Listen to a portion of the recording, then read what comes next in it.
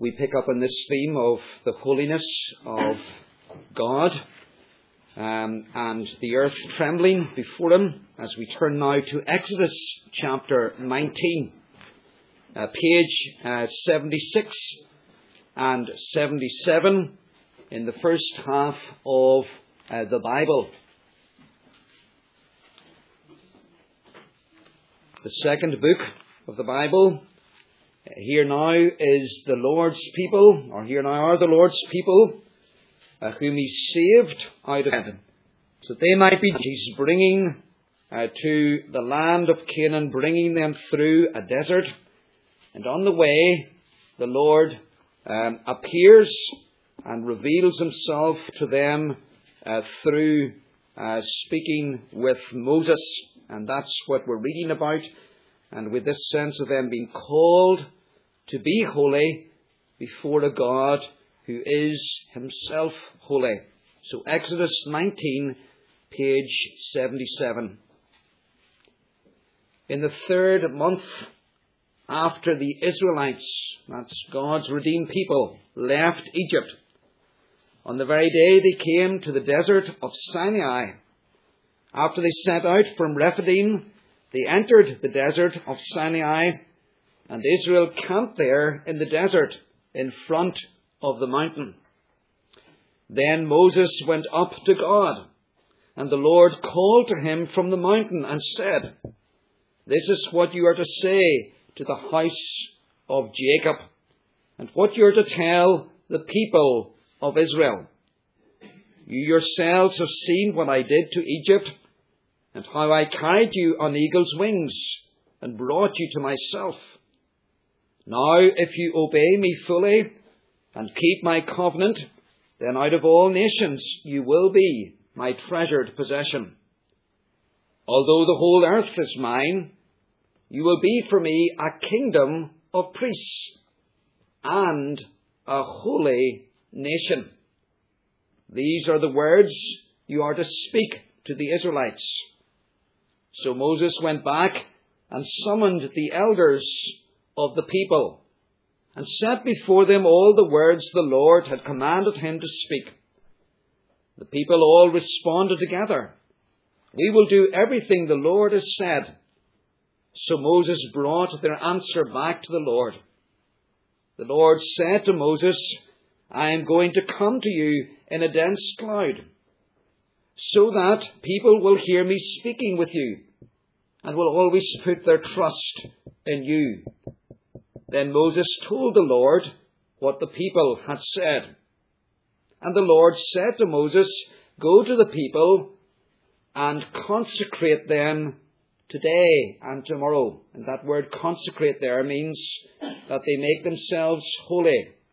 Make them wash their clothes and be ready by the third day, because on that day the Lord will come down on Mount Sinai in the sight of all the people. Put limits for the people around the mountain and tell them, "Be careful that you do not go up the mountain or touch the foot of it. Whoever touches the mountain shall surely be put to death. He shall surely be stoned or shot with arrows. Not a hand is to be laid on him. Whether man or animal, he shall not be permitted to live.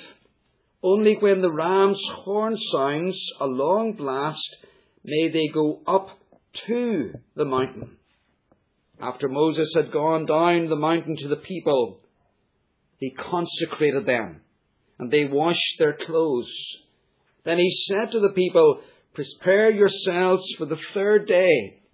Abstain from sexual relations," or from the marriage relationship. On the morning of the third day, there was thunder and lightning, with a thick cloud over the mountain, and a very loud trumpet blast. Everyone in the camp trembled.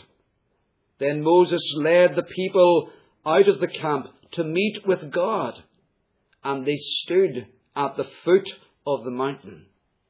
Mount Sinai was covered with smoke, because the Lord descended on it in fire. The smoke billowed up from it like smoke from a furnace. The whole mountain trembled violently. and the sound of the trumpet grew louder and louder. Then Moses spoke, and the voice of God answered him. The Lord descended to the top of Mount Sinai and called Moses to the top of the mountain. So Moses went up, and the Lord said to him, Go down and warn the people, so that they do not force their way through to see the Lord, and many of them perish. Even the priests who approach the Lord must consecrate themselves, or the Lord will break out against them. Moses said to the Lord, The people cannot come up Mount Sinai, because you yourself warned us. Put limits around the mountain and set it apart as holy. The Lord replied, Go down and bring Aaron with you. But the priests and the people must not force their way through to come up to the Lord, or he will break out against them. So Moses went down to the people and told them. Very powerful illustration of our phrase, Hallowed be your name. And now we turn in the New Testament to 1 Peter, page 1217. Page 1217, 1 Peter, and we read from verse 13. And here now we have a people not just descended from Jacob, but we have believers gathered in the different nations and areas of the earth, mentioned in verse 1, Pontus, Galatia, Cappadocia, Asia and Bithynia. Sign that the church is now taking in people from all nations who believe in the Christ for salvation. But look at the call to these people. Exactly like the call in Exodus 19. We read verse 13. Therefore, understood, you who are saved, prepare your minds for action. Be self-controlled. Set your hope fully on the grace to be given you when Jesus Christ is revealed. That is, when he comes again. As obedient children, do not conform to the evil desires you had when you lived in ignorance, when you weren't saved. But just as he who called you is holy, so be holy in all you do. For it is written, Be holy, because I am holy. Since you call on a Father who judges each man's work or each man's life impartially, live your lives as strangers here in reverent fear. For you know that it was not with perishable things such as silver or gold that you were redeemed from the empty way of life handed down to you from your forefathers, but with the precious blood of Christ, a lamb without blemish or defect. He was chosen before the creation of the world, but was revealed in these last times for your sake. Through him you believe in God, who raised him from the dead and glorified him, and so your faith and hope are in God. Now that you have purified yourselves by obeying the truth, so that you have sincere love for your brothers, love one another deeply from the heart. Amen. Let's bow our heads and let us call upon the Lord in prayer. Let us pray. Almighty God, you are the God who is holy, the God who is set apart from everything that is sinful, from everything that is unworthy. You are of purer eyes than to behold iniquity. You are the great creator of all things, the one to whom we are answerable and accountable, the one by whom our lives will be judged, and we'll be called to give account for how we live. We confess, O God, that unlike you, we are not holy. We are sinful. Our sin was committed first in Adam and is flowed to us from Adam, so that we are born in sin and our lives are moulded and shaped over the years by iniquity. We thank you, Lord God, for Jesus Christ, of whom we have read here in both Testaments, and how he was the one to whom Israel in the Old Testament looked for their salvation. It was Christ who brought them out of the land of Egypt, out of the bondage to sin and slavery. It was Christ who spoke to them and led them through the desert. And we thank you that here now in the New Testament, Christ speaks again through the Apostle Peter. And using words of the Old Testament, he says, "Be holy, as God is holy." So this evening, as we come to think about what it means to hallow your name, and what it means to pray that petition, "Hallowed be your name," we ask that you would lead and guide and direct and give us understanding.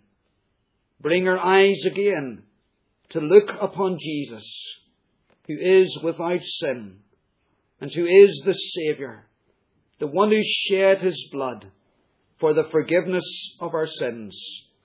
Enable us to trust in him, and then in him to become more and more holy in our life and in our character, so that it will be said of our lives that they are lives that hallow the name of God. Bless us now and give us understanding. In Jesus' name, amen.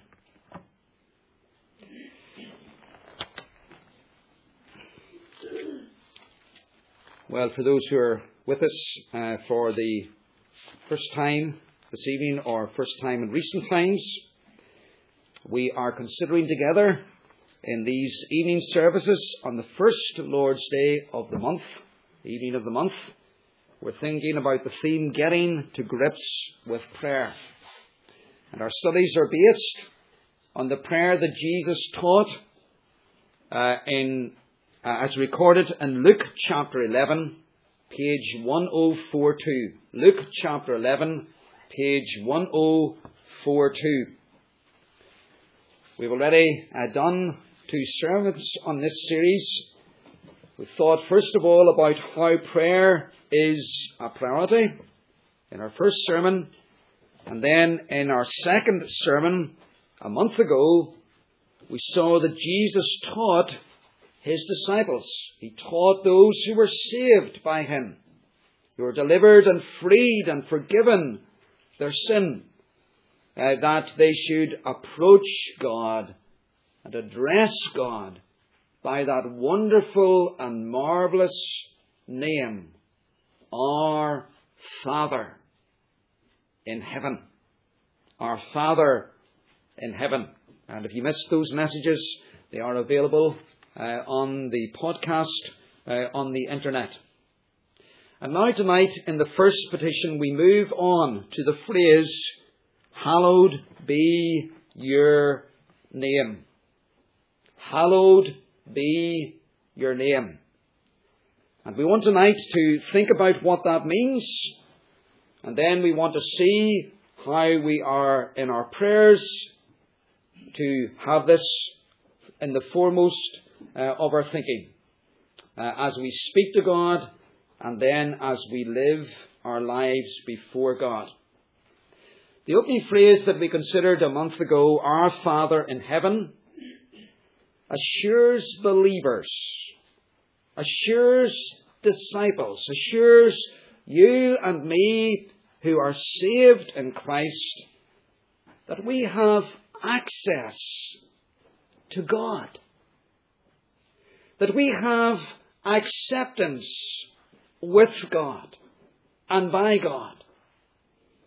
And he is our Father, a Father who provides, a Father who protects, a Father who loves, a Father who does many other things perfectly for us. What a staggering statement. What a remarkable way to be able to approach this God whom we've read of here in Exodus, who is holy to the point of being a consuming fire. And yet, you and I, sinners by nature, saved through Christ, we can come to Him as our Father. And we've got to hold that thought uppermost in our mind, as we saw the last time when we come to God in prayer. But that glorious truth and that reality, God is my heavenly Father in Jesus, it is open to abuse. It can lead people to think that therefore somehow God is a kind of chum that I can be familiar with. And you see, this phrase that we come to tonight, the first petition, hallowed be your name. It reminds us that as we approach God as our Father, we must not be casual. We dare not be careless in God's presence. We cannot be frivolous or familiar when we approach God, even as our Father in heaven. We need to remember His nature and character. He is the Creator, and I and you are creatures. He is absolutely holy, and I and you are thoroughly sinful of ourselves. And so Jesus, in answer to His disciples' request, Lord, teach us to pray, says to them, hallowed be your name. Hallowed be God's name. That's what's got to hold to the forefront of our minds as we come to God in Christ. Now, in a family, children can have unbroken access and acceptance by their parents. But would I ever contemplate addressing your father, your mother, if they're still alive, not with the title Dad, but with their Christian name? I hope that is unthinkable to us, though sadly it is a trend in some parts of the world today, where a child will call their father by his Christian name. It's a trend that oversteps the line. And that is true if, coming to God as our Father, we think that because He's our Father, He's like a pal, or a chum, or a big brother. It's a step too far. It's a step too familiar. And yet it's a step that is too evident today in parts of the church. We must not lose sight of the fact that Jesus taught His disciples to pray, hallowed be your name. So what does it mean? Well, it's a phrase that we find difficult to understand, and it means this quite simply. God is holy. God is holy. And I am to remember God's holiness. And I am to uphold God's holiness in my approaches to Him in prayer. Jesus Himself, who was, of course, without sin in His earthly life. John 17, we read of Him at prayer with His Father. And how does He address Him in John 17, verse 11? Holy Father. Holy Father, hallowed be your name. You, my Father in heaven, Jesus says, you are holy. In the Greek, the word holy, John 17, it's the same word as hallowed here in Luke chapter 11 and verse 2. So, hallowed be your name means God is holy. And the phrase your name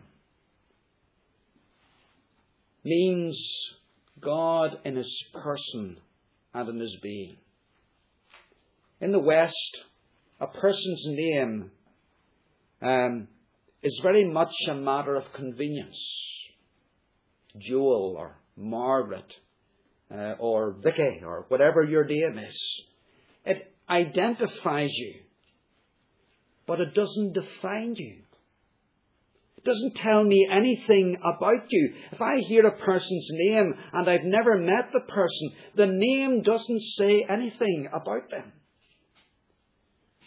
In the culture of Jesus' day and the culture of the Old Testament and still in the East today, the name describes and defines the person in their character. This morning, boys and girls, we were thinking about whom? What did you call the man that we were thinking about in the children's address? Anybody remember? Well done. Well done, Jessica. Samuel. Anybody remember what that name means? Asked of God. And you see, the name summed up the man. Because how did he come to be born? He came to be born, he came to exist because his mother was without a child and she prayed that the Lord would give her a child. She asked for a child and then she gave him the name Samuel. And the name summed up who he was.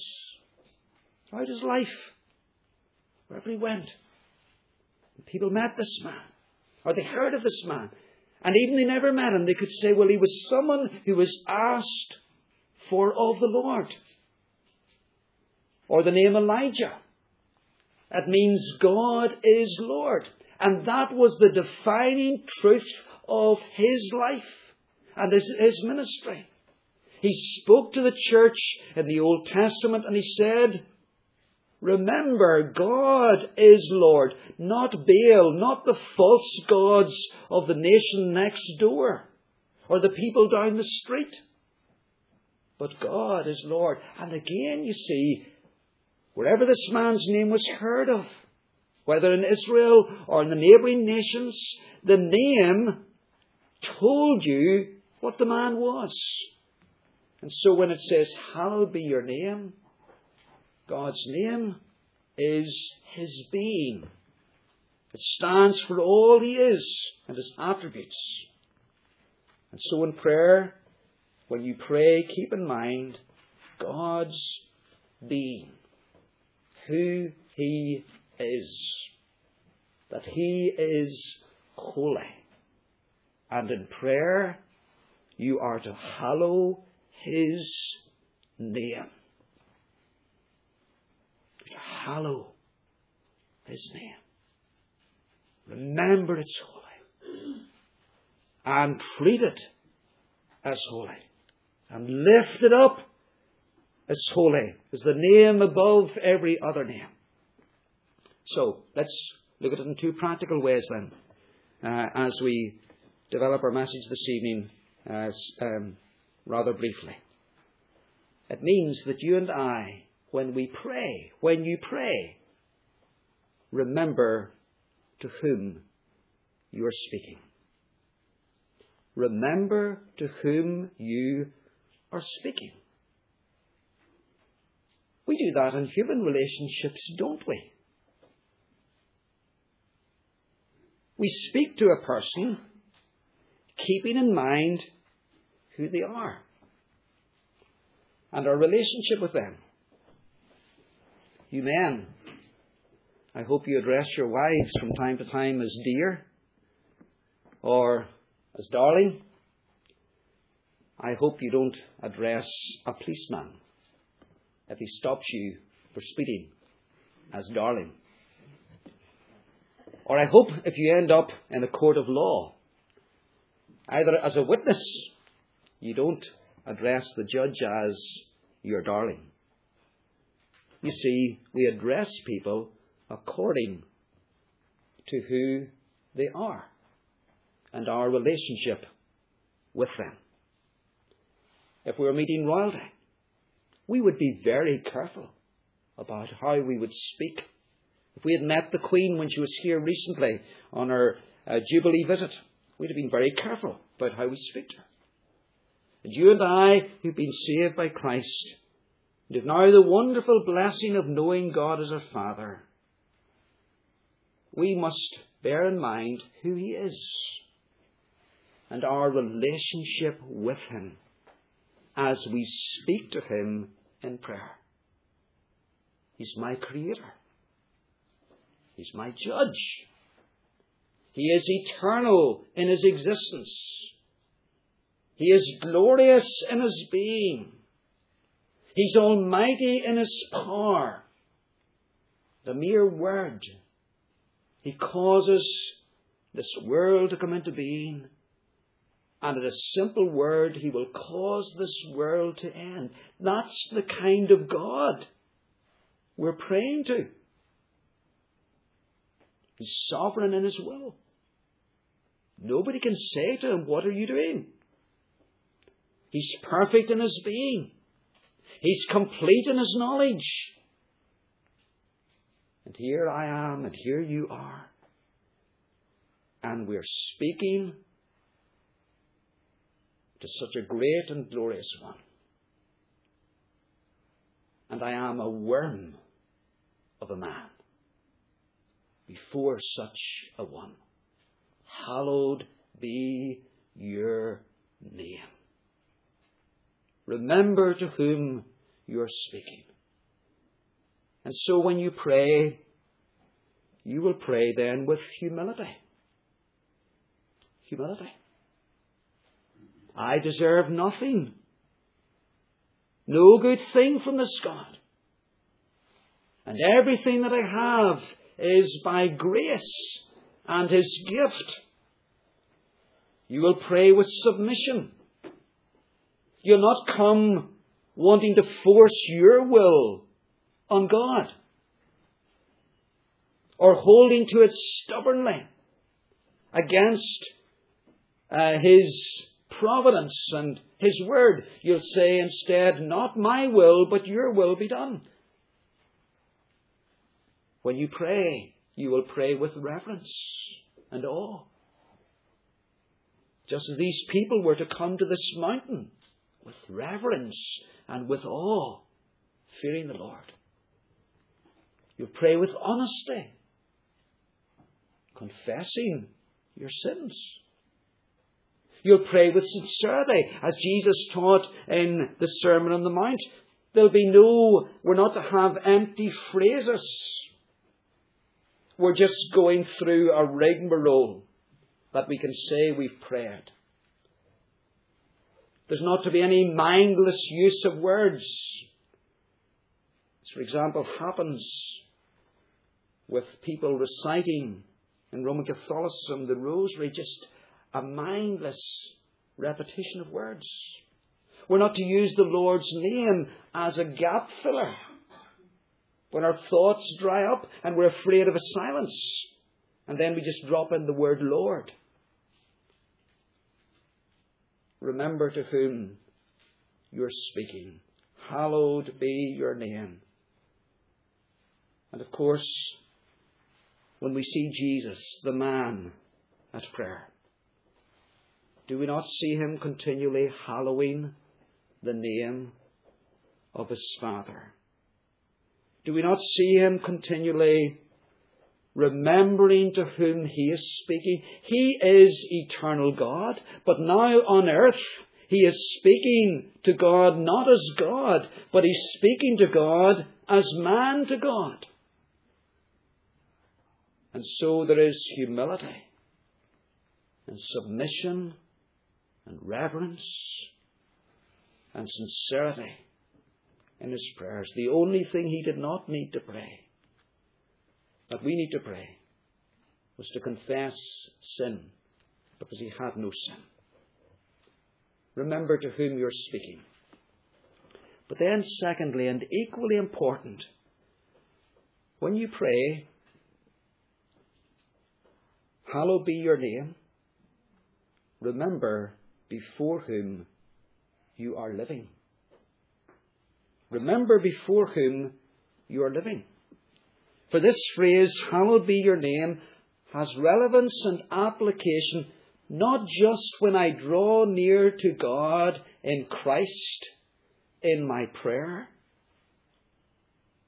Hallowed be your name has to be the motto of my life.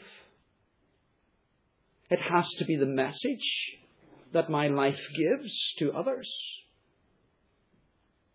In other words, God is interested in every nook and cranny of my life.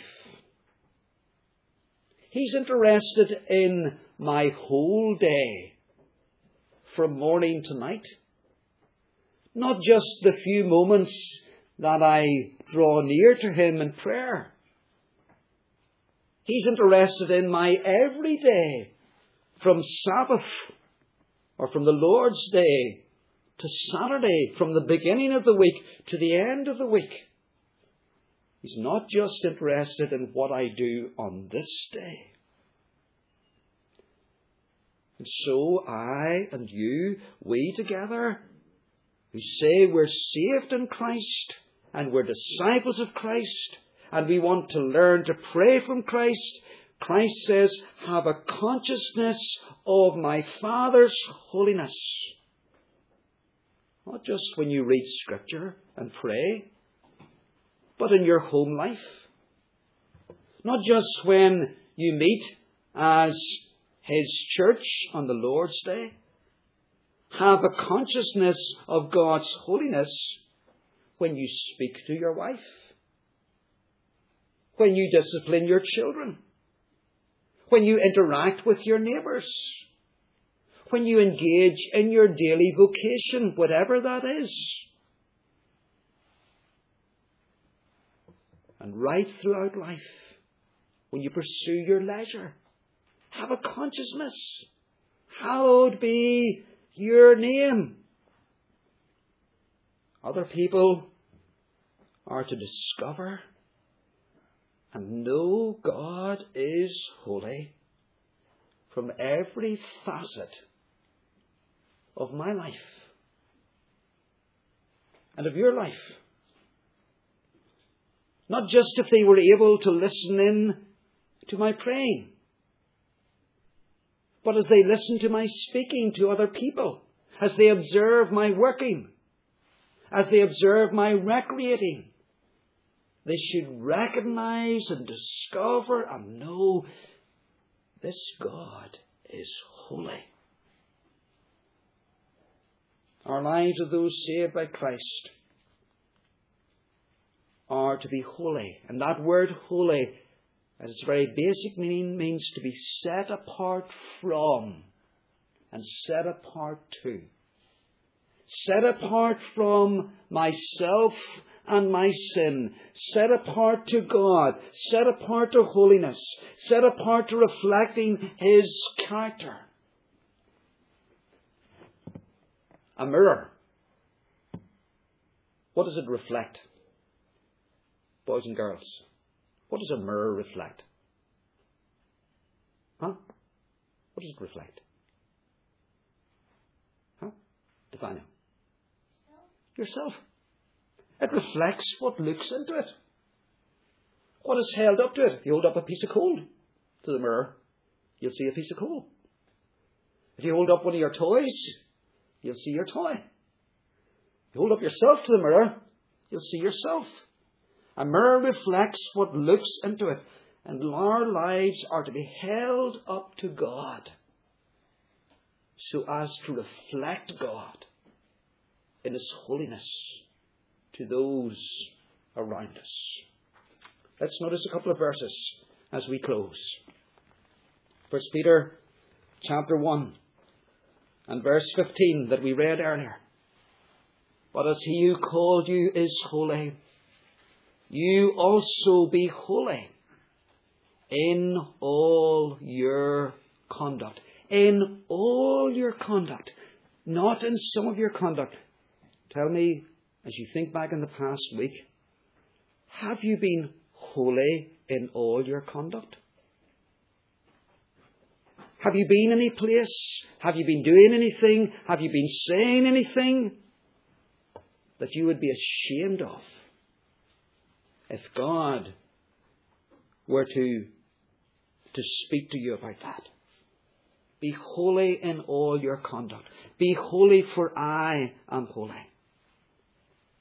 Hallowed be your name.